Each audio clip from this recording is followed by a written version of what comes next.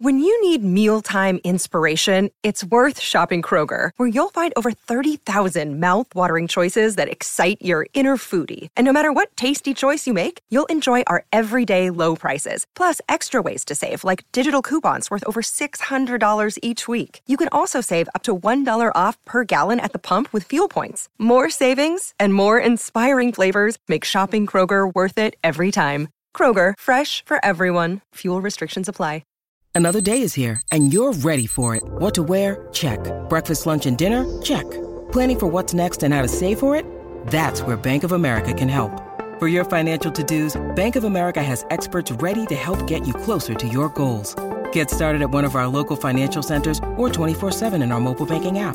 Find a location near you at bankofamerica.com/talktous. What would you like the power to do? Mobile banking requires downloading the app and is only available for select devices. Message and data rates may apply. Bank of America N.A., member FDIC. Judy was boring. Hello. Then Judy discovered ChumbaCasino.com. It's my little escape. Now Judy's the life of the party. Oh, baby, mama's bringing home the bacon. Whoa, take it easy, Judy. The Chumba life is for everybody. So go to ChumbaCasino.com and play over 100 casino-style games. Join today and play for free for your chance to redeem some serious prizes. ChumbaCasino.com. No purchase necessary. Void where prohibited by law. 18+ terms and conditions apply. See website for details. Searching for just the right job? Whether you're looking for full-time, part-time, or seasonal work, you can get started today. Amazon Jobs offer the whole package with great pay and flexible shifts that allow you to choose when and how much you work. Find a warehouse close to home and discover the role that works for you. To get your application started for an hourly job, go to amazon.com/apply. That's amazon.com/apply. Amazon is proud to be an equal opportunity employer. It's another one of our former player interviews here on the Blue Room Extra. Myself and Dave Downey in the studio in Liverpool. I'm delighted to say joining us on the phone now is Landon Donovan, former US MNT international and former Everton player. Landon, thanks very much for joining us. I heard that accent in a while, so it's good to hear. I thought you were going to say, can you say that again? Because I couldn't understand it. I thought, oh no, this isn't going to go well. But no, thanks very much for coming on. Really appreciate you taking the time to speak to us. It's 6 a.m. where you are now, I believe, isn't it? Yeah, that's right. And actually, on that point, there were quite a few times when I was at Everton, and Moyes would say something in a meeting, and I'd have to look at Tim Howard. What the hell did he just say? Yeah. The Scottish a translator for English. The Scottish accent's a little bit worse than ours to understand, Landon, isn't it? I never thought, speaking English, I would need a translation for English, but I guess Scottish is not English. No, it's much worse. Yeah, myself and Dave we'll try and talk a little bit slower than usual, and we'll work through this. We'll work this one through together. But just before we get into speaking about your time at Everton, for anyone who has not necessarily followed your progress since you left English football, what are you up to these days in regards to your involvement in football? Well, off the football field, I've got 3 little kids, which I didn't have when I was at Everton, so that takes up majority of my time now. I live in San Diego, and for almost 2 years I worked with a group to try to bring a Major League Soccer team to San Diego. Doesn't work quite like it does in England or in other parts of the world, so it's a bit more of a difficult process to make happen. It didn't work, unfortunately, but I've still involved in the soccer world here in the U.S. and in San Diego, and figuring out what my next steps will be. I mean, let's look back at you start to look back at your career then, and you go back to your time at Bayer Leverkusen. I found that really relatively interesting that you sort of started your career over there in Germany. What were the challenges for you early on when you went to play in Germany as somebody who's new to the culture, new to the league? I mean, and I imagine that the style of football is very different to what you're used to as well. No question. There were a few challenges. One is I grew up in Southern California, so I saw the sun most of the time. And in Germany and certainly in England, that wasn't the case. So that made it difficult from the onset. Culturally, as most people know, that Germans can be tough and can be pretty regimented. And I grew up more in a more liberal lifestyle in Southern California. So I had to make a lot of adjustments there. But on the field, I had the opportunity to learn in a way I never did. I didn't grow up in an academy the way, kids grow up in the Everton Academy, for example. I just grew up playing with a club soccer team with, coaches who didn't really know what they were doing. So having the ability to move to a place like that and really learn about football and how it works, and learning technique on things and starting to learn the tactical side was really, really valuable for me. So then, obviously, you made 7 appearances in the Bayer Leverkusen first team. Got some time back at San Jose Earthquakes on loan there and excelled. And I think everybody's well aware of your record at LA Galaxy and how well you did there. When the opportunity came to move to Bayern Munich in that temporary loan spell in a year before you went to Everton, what was your mindset going into that? Well, it was really exciting, right? I mean, it's one of the best clubs in the world, and Jurgen Klinsmann was there, and he had lived in Southern California for a long time and been to Galaxy games, knew me well through the national team. So he really made it happen. And I was much more comfortable at that point in Germany than the first time I had gone over. And I wasn't quite ready for what that was. I had a few good moments. I had a really good preseason with the team. I had a few good moments in games, but I didn't really excel in the way I was hoping I would. So it was a good experience, but I didn't get everything I wanted out of it the way I would later at Everton. Landon, when you moved to somewhere like Germany and then play in the Premier League, which we're going to talk about a little bit in a second, a lot is made over in our country about the standards of the football. I think a lot of people in our country get very precious about the standard of the Premier League and it being the greatest league in the world. You've experienced football in a few countries. The MLS is something that's constantly under the microscope with big names going over there, which tends to be towards the end of the career, certainly from Europe anyway, if you think of Pirlo and Kaká and players like that. How would you compare the standards between what you see in the MLS compared to the big leagues in Europe? Is there a gulf in class, would you say, or is that gap definitely getting closer? Well, there's no question it's getting closer. In the end, it just comes down to resources, right? So when you look at any squad, a squad like Everton where, I haven't done the math, but the value, just the pure value of the players is in the hundreds of millions of pounds.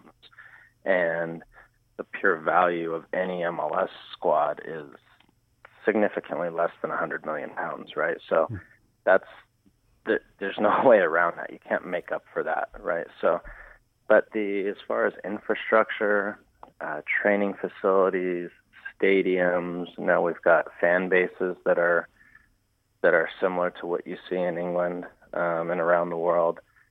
That's where the progress is being made, and as they keep spending more money on players, the product will get better and better. And just by way of example, the LA Galaxy, with a big portion of that going to Ibrahimovic, probably spend in the 12 to 15 million pound range on their player salaries, and clubs in England and around the world are, again, spending hundreds of millions of pounds. So that's going to tell you the quality right away. But it has gotten a lot better. Everything besides the player salaries has gotten tremendously better, and so it's just a matter of time. But there's no question there's still a gulf in class between the two leagues. Does that salary cap, if you like, does that need to change, do you think, in order for the team to kick on to the next level? And if so, do you believe that's sort of the right thing to do? And obviously there'll be questions about how much money goes into football and how much players get these days, certainly in England. Would you like to see that, or would you like to see the MLS go in a different direction?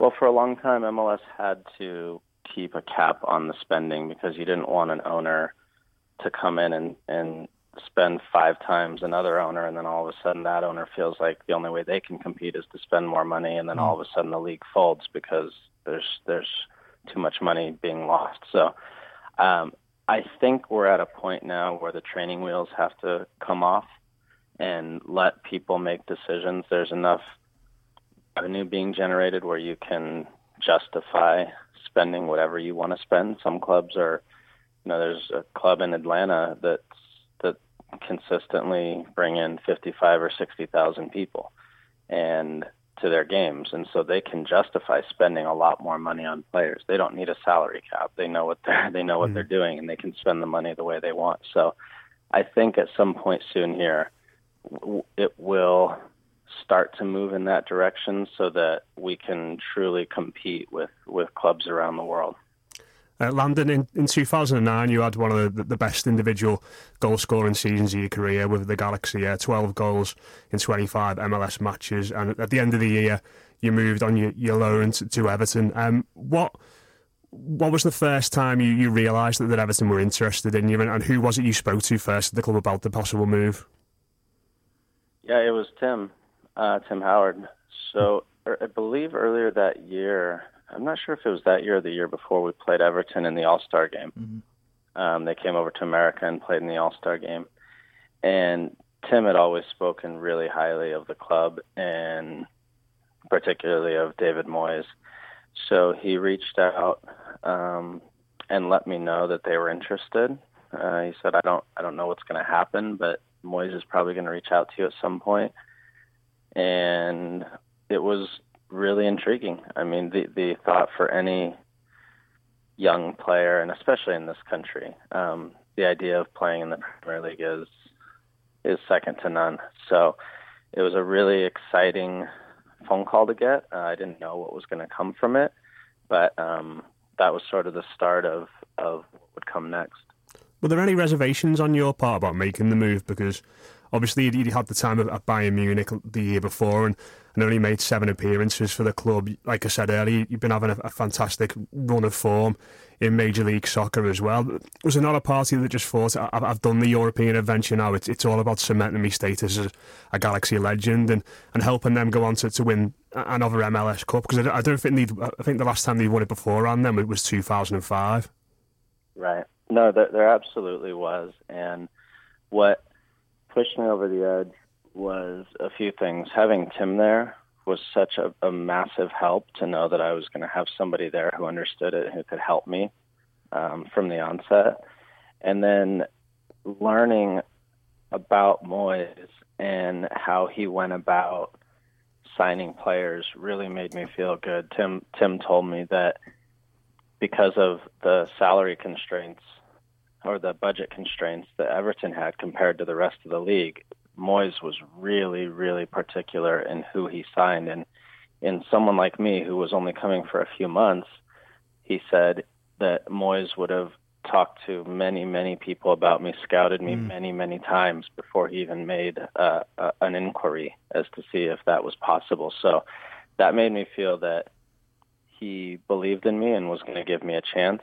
And in the end, again, to have the opportunity to play in the Premier League, and especially for a club like Everton, that's too good to turn down. So all those factors combined made it worthwhile. I mean, it sounds like Moyes had a profound effect on yourself, as we hear with so many players. I mean, he was at the football club for 11 years. He's obviously had an impact on many people's lives. For yourself, what was the relationship like when you first met him? Because various former players we've spoken to recently, they've said sometimes he could be somebody he wasn't really approachable, and he was quite sort of a private man, and it was just a working relationship. He wasn't somebody who you go for a beer with after training or anything like that. What was it like for yourself? For me, there was such a level of, I hope, mutual respect, because it happened in the first week I was there. I came in, I think it was January 3rd. I landed. I went straight to Goodison to watch an FA Cup match. And the reception I had from the fans, in the stadium, staff, the players, made me feel so welcome from the minute I walked in the stadium. And then speaking with Moyes, how open he was, he brought me in the locker room, introduced me to the guys. But more than that, I was there on the 3rd, and I believe we had a game maybe on the weekend, on the 8th or 9th or something, and that was away at Arsenal. Mm-hmm. And so I literally trained 3 times. I had been in my off season. I'd been training and working out at home, but I trained 3 times with the club. And when we went to London on the Friday night before the Saturday game, he said, "Hey, I just want you to know I'm thinking about starting you in the match tomorrow. I'm not sure on it. I'm going to sleep on it, but I just want you to be prepared." And I remember thinking to myself, is this guy fucking crazy? I've been in my off season, and I've only trained 3 times, but I am the type of person, just based on the way I grew up, I'm extremely loyal, and when someone shows that kind of faith, I want to repay it. And so he ended up starting me. He put me in the game, and I think it went pretty well. Yeah. And I just wanted to make sure that I was always repaying him, because that was such a big leap of faith he took. I mean, well, all the people we spoke to about Moyes who played under him, Landon, I think we've had different accounts on him, but I think we spoke to Julian Lescott recently, and he said that there were times where it got very heated between himself and David Moyes in the dressing room. I think he had a bit of a reputation for not holding back at times when the team needed a bit of a rollick. And did you ever see that side of him? I did. I saw it a few times, and it was new for me, because I had played for so many years for coaches who were not that way, or who I knew well. So they very, very rarely went that way on the team. One of the times I remember very clearly, Marouane Fellaini, during the first half, during one of the games, something had happened, and he made a pass and someone didn't make the run he wanted or something, and he threw his hands up and sort of showed up the player. And so we watched film later the next week, and he stopped it and he showed that play, and he said he just looked at Felly and he really raised his voice, and he said, "Felly, you're way too important to this team to do shit like that. And you can't be doing that to players." And that's different than going off in the locker room, but that was a moment where I thought, wow, Felly was our best player at the time, and he just made sure he knew what his place was, and he made it very clear to him that was not going to happen. The other time was James Vaughan was in the locker room, and it was actually before the match, and we had been on a good run of form, and so I think the team was feeling a little good about itself. And Moyes was speaking, and I think Vonnie and someone else kind of looked at each other and were like laughing or giggling about something, and he just lost it. He said, "Do you two want to be here? If you don't want to be here, get the fuck out of here.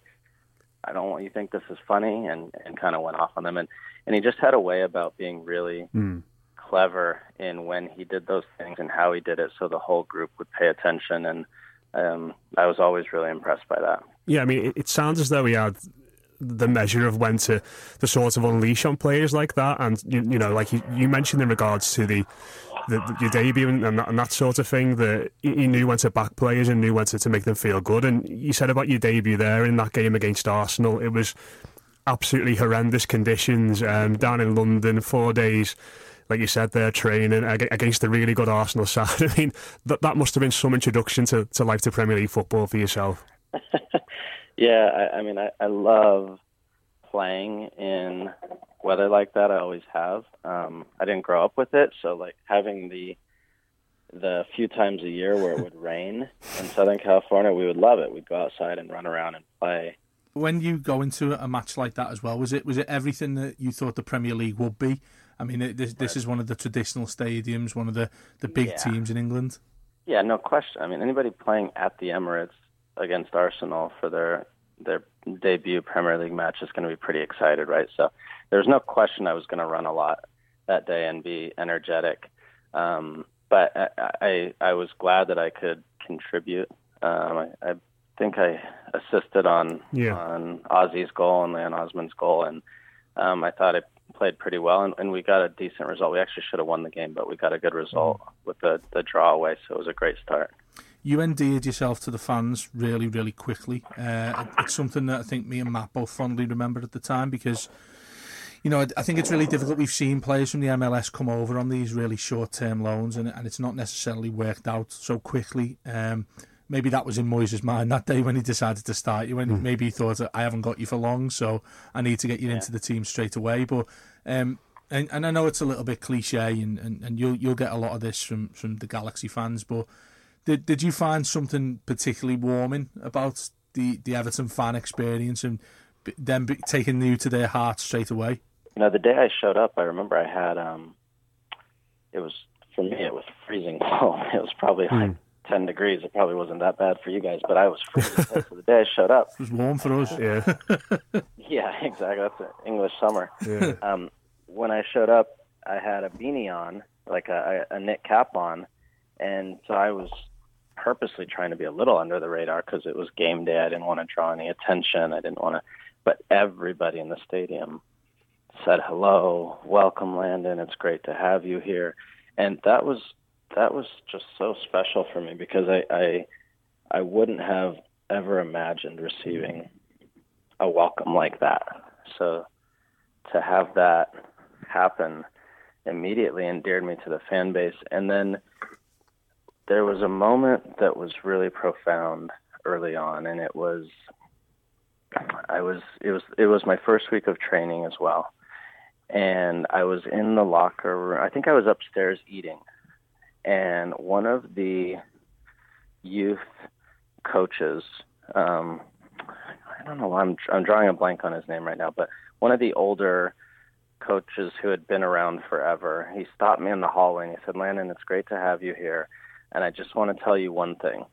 He said, "It doesn't matter if you score goals, if you assist on goals, if you play well, if you have good performances in technically in the way you do things." He said, "If you run and give effort in every game, the fans here will love you." And that stuck with me. That stuck with me every time I walked onto the field because it was true. If you just put in the effort and the energy and you ran and you fought and you tackled, the fans appreciated it. And they didn't care if you mistrapped a ball or if you made a bad pass or you missed a shot. They just wanted to see that. And that stuck with me every time I stepped on the field. In that first spell, Landon, like you said there, you got an assist in your debut against Arsenal, scored your first goal against Sunderland and helped the team to a really good win over Manchester City as well. I think that was the game where Marouane Fellaini was doing pirouettes around Craig Bellamy, so maybe listen to some of David Moyes' advice there. And you signed off your spell with a goal against Hull in March as well. And I remember that game really vividly because not only did the team play fantastically well, Mikel Arteta scored a couple of really nice goals that day, but there was such a huge ovation for yourself at the end of the game and almost a bit of sadness, especially from where I sit in the Gladys Street, that there was going to be the end of this spell and it's going to come to an end so soon. I imagine you must have had such mixed emotions walking off the pitch that day.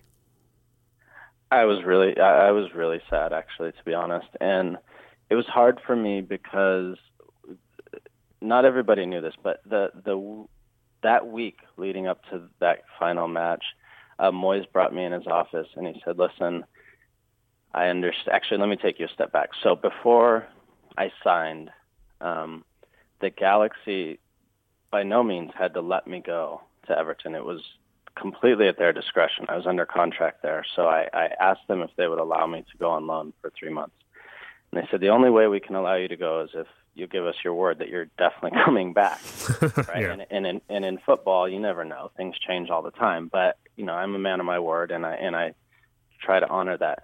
So the week of the final game, that final whole game, Moyes brought me in and he said, "Listen, I know the understanding. I know that you are meant to go back, but I have to, just in good conscience, I have to ask you, do you want to stay? We would happily make it work if you want to stay and if you still want to be here."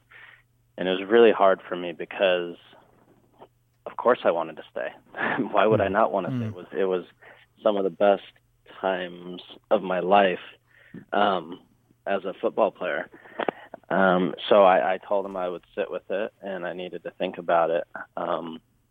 But in the end, I had to be true to my word, and I just didn't think it was fair. I think if I really pushed it, the Galaxy would have done the right thing and would have made it work. But I felt like it was the right thing to do to go back. But that was very difficult for me because I had really. I mean, I don't want to again. you don't want to be cliche, but I'd really fallen in love with the club, and it was hard for me. It was hard for me to leave. I mean, we were desperate at the time. I remember at the time, you sort of, without trying to get to speak too lovingly, we thought at the time, I think to a man, that this just felt like a glove fit for Everton and for yourself at the time. And again, you talk about shock. I think our sort of preconceptions where we didn't really know what we were getting. We knew your reputation in the MLS. We knew your reputation as a superstar over in America. We didn't know how that would translate when you come to the club. And, you talk about such simple things like the weather and things like that. I suppose what was in my mind at the time was he's just going to hate it. He's just going to hate it here because he's come from this really sunny part of the world where it's gorgeous. You can go to the beach every day. You've got this fantastic lifestyle. And then you come to Liverpool and Merseyside. I mean, we absolutely love our own city, don't get me wrong. But it is a massive difference to what you're used to. And then to also just hit the ground running like you did as well. It was like it felt like something that didn't seem possible at the time. And that's why we were devastated as a fan base to sort of let you go. And did it play on your mind afterwards, whether it was the right decision, or is it something that you dwelled on quite a bit? No, constantly. Yeah. I mean, I part of me wanting to go was I wanted to know myself if I was able and capable of playing at that level. And not one or two games, because, we would play national team games, and I knew I could compete at that level, but could you do it for 10 or 20 or 30 games in a row? And I think in that spell, I played 13 games, and candidly, by the end, I was pretty exhausted because it's a difficult league to play in, and that was only 13 games. But I felt like I had proven that to myself. But to your point earlier, I mean, yes, the weather's not Southern California. The food definitely took some getting used to at times, but it tells you a lot about human beings and how interacting and having good interactions and good moments with human beings can trump all of that, because that didn't occur to me. I didn't even think about the weather. I didn't think about what I missed back home. I was so happy to be in an environment where I felt accepted and wanted, and I felt like I was contributing, and there was a great culture in the locker room that made it really enjoyable to be at, but also demanded a lot of accountability and responsibility to do your job. And I really did. I felt the glove fit is a great analogy to use. It just felt like I was at home, and I really felt comfortable there. What did you think of Liverpool as a city, Landon? Did you sort of, I mean, I don't know where you were based when you were over here, whether you were at your city centre or a little bit outside, but were you happy to go walking around, and what did you think of the people? And you said there about the food getting used to. Did you really enjoy being in and around Liverpool as a city? So I actually lived in Manchester. I knew it. I said this before we spoke to you. Yeah, the guys got a hold of me before I made my... Yeah. No, they did say that if you are going to live in Liverpool, you've got to be careful, because not in a dangerous way, but everywhere you go, people are going to be either harassing you if they're the red side of Liverpool, or they're going to be asking you 100 questions about the last game and how great you were if they're on the blue side of Liverpool. So they did say that. But I spent a little time there when my family would come in. We'd go into Liverpool. And I thought it was beautiful. I actually, at a certain point, I was thinking to myself, why didn't I just live here? Because it's a lot closer, and there are parts that were really enjoyable to be. But I did love Manchester. It was nice, actually, to get away a little bit and have a little reprieve from the training and that soccer environment, to just get away and sort of be anonymous in the city a little bit. Some of the, obviously after the first spell, you went back to the States. 2 years later, you were back again.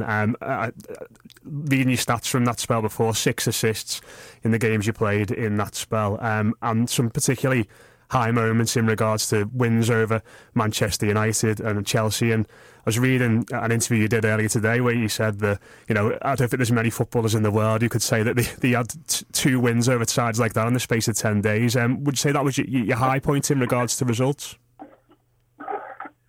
Yeah, there's no question. I mean, the beauty of the time I was there was we had some really incredible high-profile matches. But the thing about the second spell is, so the first spell when I came in, we haven't spoken about him yet, but Phil Neville was a big influence on everything that happened with me there. And the first spell when I came in, the club were really doing well, or relatively well, and we're in a good place in the standings and doing well. I remember the first day after training, I thought I had trained really well. I was really excited after my first training session, and I walked into the locker room, and Phil Neville said, "Landon, why didn't you train today? Were you injured? We didn't see you out on the field." So he put me in my place right away. But then the second spell, the team were struggling quite a bit down near the bottom of the table. And when I got there the first day, Phil Neville said to me, "What the fuck are you doing here? Why would you come back to this? We're awful." And so it was a different environment at that time, a little bit of a down mood in the locker room. And I think probably seeing a familiar face who hadn't been around for a while was probably a little bit uplifting for the guys to have something fresh and different in, and someone who had been there before but hadn't been around for a while. So it was nice that we were able to get on a little bit of a run at that point. And like you said, just playing against those types of teams would be special, but those Goodison nights where you'd play the late game and it was dark and cold, and we beat some really good teams during that stretch. And those are probably 4 or 5 of those are top 10 games I ever played in my career as far as the memories go. Your second spell, your second debut, if you will, was against Bolton, and I imagine a lot of people going to the ground would have been expecting you to net on your debut that night, but it was actually your compatriot who scored that game. I mean, is that one of the most bizarre things you've seen on a football pitch? Tim Howard banging one in from 90 yards. I mean, when it happened, I couldn't believe it. And it was one of those where you see the ball go in the net, but you still don't really know what happened. And you're trying to figure out what the hell just happened, because the winds were swirling that night. So on one side of the half, the ball would swirl one way, the wind would go one way, but once it crossed midfield, it would whip back the other way. So he just hit a ball high in the air, and it carried and carried and carried. I've never been a part of a game where a goalkeeper scored until that day, and never since. That was the only one in my career. It was a pretty cool moment. It sounds like you had quite a close relationship with Tim, obviously for the national team as well. Was he always a friend, and obviously played a massive part in you coming to the football club as well? Is he somebody you remain friends with to this day? Yep. He's a great human being, first of all. And he picked me up from the airport. When I first arrived, he took me to training every day for the first few weeks until I had a car. He spoke to me constantly about what to expect. And then just having that in the locker room, if you feel like you're a little distant and you don't really know people, having someone there at any moment to walk over and sit down next to and talk to is really important. And he did everything I would have ever wanted as a compatriot and a friend when coming into a new place like that could have been so intimidating. Sorry. Yeah, he was. No, I mean, he could not have been better in that way, and that was a big part of why I was able to have some success there. It sounds like that was the sort of theme that ran throughout the dressing room back then, Landon, under David Moyes. And it's something that we often discuss on our shows about how Moyes was a certain character, and you've explained sort of the nature of who he is and how he's very different to any coaches that you've known previously. Yet, in terms of the team environment and the team spirit amongst the players, it seems like that was generated. Was it generated of its own accord, really, or did Moyes have a profound effect on that as well? Because it sounds like they're very different entities. Yeah, no, they were, and it was a good mix because Phil, Tim Howard, Cahill, those were the guys who kind of set the tone within the locker room, and it was fun and it was lighthearted, but they also knew when it's time to work, it's time to work. And so Moyes could be serious and at times grumpy and at times a little, a little mean in the way he went about things, but the guys were able to have fun and joke and make sure that we enjoyed what we were doing, but also very professional. And when it was time to work, it was time to work. So it was a really good mix. But that was set within that culture was set within the locker room, mainly by Phil, Tim Howard, and Cahill. Landon, just a couple of questions, and then we'll let you get back to your morning. One of the things that we've spoken about quite a lot on our shows, and we have a regular contributor from the States in Rob Vera, and he speaks a lot about Everton's awareness. And one of the things that we've discussed a lot is Everton's sort of status over in the United States compared to other clubs. And I'd just be interested to get your thoughts on, besides simply becoming a better football team or going over there to play in pre-season, which the club's not done for a while, what sort of things do you think the club could do to get more of a foothold in the United States? There are a few things. Obviously, having an American player on the team is a big way to do it. The challenge with Everton is that they don't, in America, but through American eyes, they don't have the history or sort of the sexiness of the teams in London. And so, Arsenal, Tottenham, and then the Man United's, Man City now, they haven't been able to spend the money to bring in the superstars in the way that those other clubs have. So that in that way, it's hard for them to make a massive dent in this market, because if you grow up a soccer fan and you turn on the TV, you're always watching Arsenal or Tottenham or Man United or City or Chelsea. And so it becomes very difficult to make a dent that way.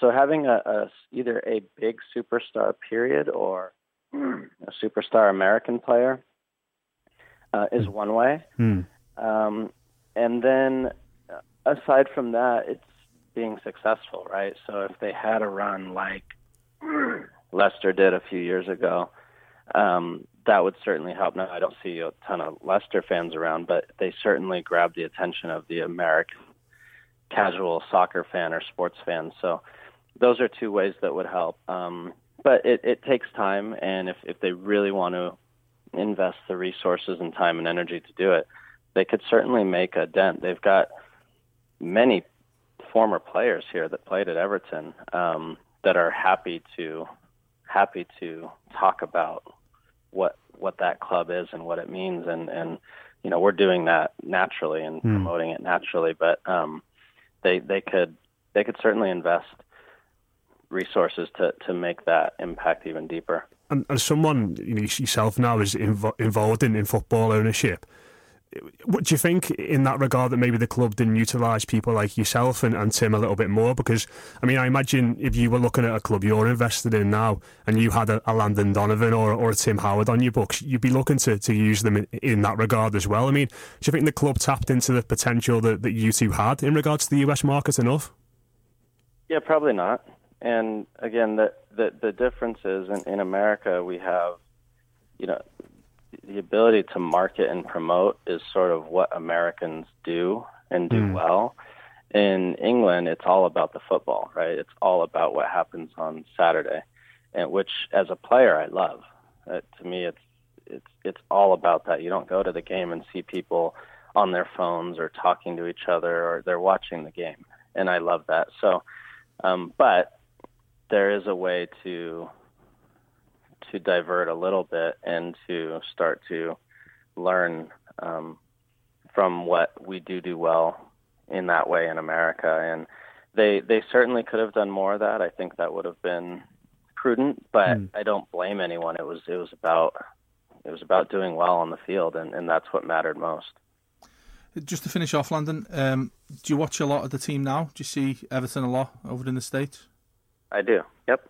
And what are your views on how we're doing at the moment? It feels like we've had a few seasons where things have been quite difficult, but now I think, considering how well last season went in certain parts of it, certainly towards the end, victories against some big sides, it looks as if now there's a positive foundation in place for us to kick on again.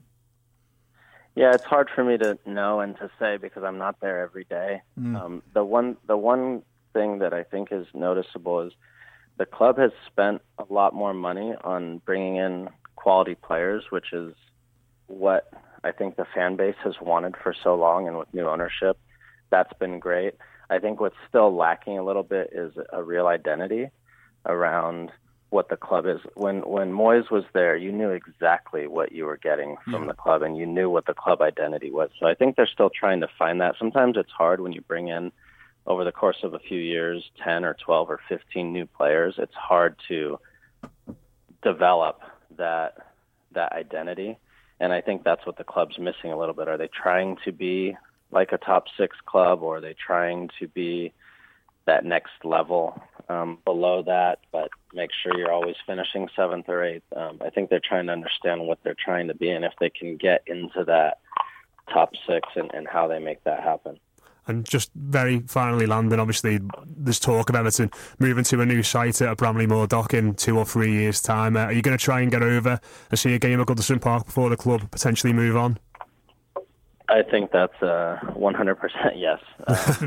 That place is so special, and sad to see it go if it goes. But it's just so many special memories there, and for the people who've spent decades at Goodison every Saturday watching their club, I was just it was an honor for me to be able to step foot there and hopefully bring some smiles to people's faces. Yeah, well, you certainly did that during your time in Royal Blue, Landon. Thanks very much for giving us your time today, and hopefully we'll catch up again very soon. My pleasure, guys. Thank you very much. Dear gas prices, go take a hike. Toyota is the #1 retail brand for electrified vehicles for 22 years. The Toyota hybrid lineup brings efficiency with power and savings with style. Not to mention top tech to help keep you connected. Plush premium interiors and the most advanced Toyota safety features. So, now you know who you're talking to. Toyota, the #1 retail brand for electrified vehicles for 22 years, with a hybrid or electric vehicle built for every driver. Seriously, dear gas prices? Do you really think you can stand in our way? Think again. Toyota hybrids. Find yours at Toyota.com. Toyota, let's go places. Based on manufacturer estimates, CY 2000 through 2021 sales.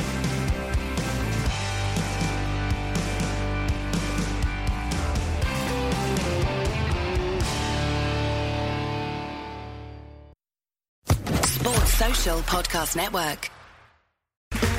Okay, round 2. Name something that's not boring. A laundry? Ooh, a book club. Computer solitaire, huh? Ah, oh, sorry, we were looking for Chumba Casino. That's right, ChumbaCasino.com has over 100 casino-style games. Join today and play for free for your chance to redeem some serious prizes. ChumbaCasino.com. No purchase necessary. Void where prohibited by law. 18+ terms and conditions apply. See website for details.